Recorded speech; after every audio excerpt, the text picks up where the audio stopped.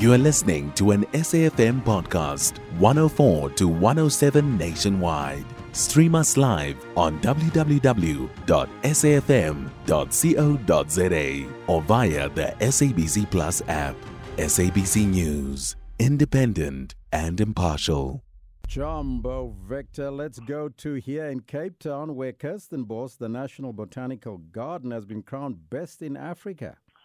Mzuri-sana Elvis, exactly. The World Travel Luxury Awards. These are obviously people who are looking for that fine experience or fine dining. But the story of the Kirstenbosch Gardens, for anyone who has been there, is the biodiversity. It's just the variety that you find within the garden and how well it is curated and manicured.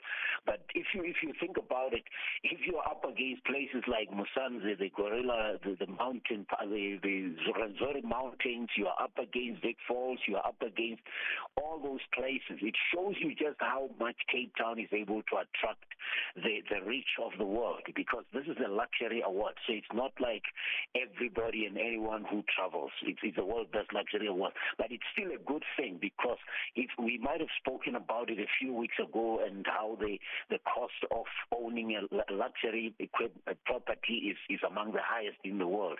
And there you go. It's an important thing, because there's no harm. Rwanda targets high-end tourists, and that means Cape Town can also do its part if they target the world luxury. Maybe they already are, because going to Cape Town sometimes exposes how expensive that city can be, Elvis. Yes, and then Kenya, Nairobi, named the world's best city to visit in 2024.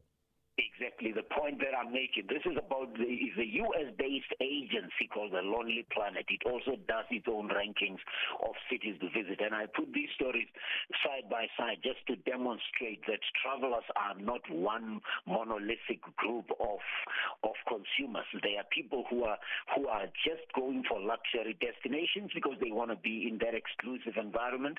And then the Kenya story, the Nairobi story, is more about innovators, is about business travelers, is about a whole lot of people, because it is ranked with cities like the Turkish capital, it is ranked with cities like Kansas City in Missouri in the U.S.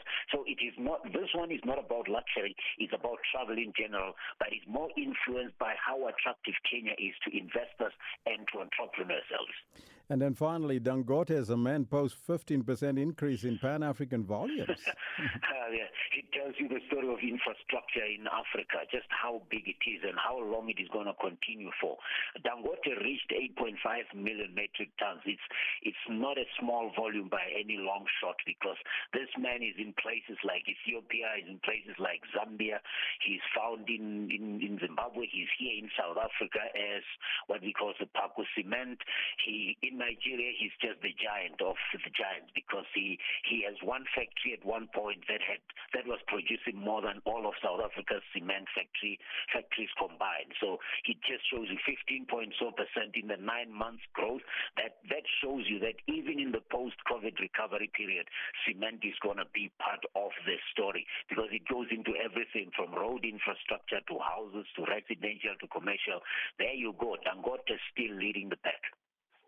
I thank you so much. That was Victor Kgomoesoana, the author of Africa is Open for Business. His latest book is Africa Bounces Back. Victor is also the executive director for marketing and communication at the University of Limpopo.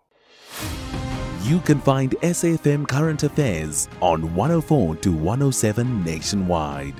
Our podcasts are available for download on all our digital platforms. SAFM, leading the conversation.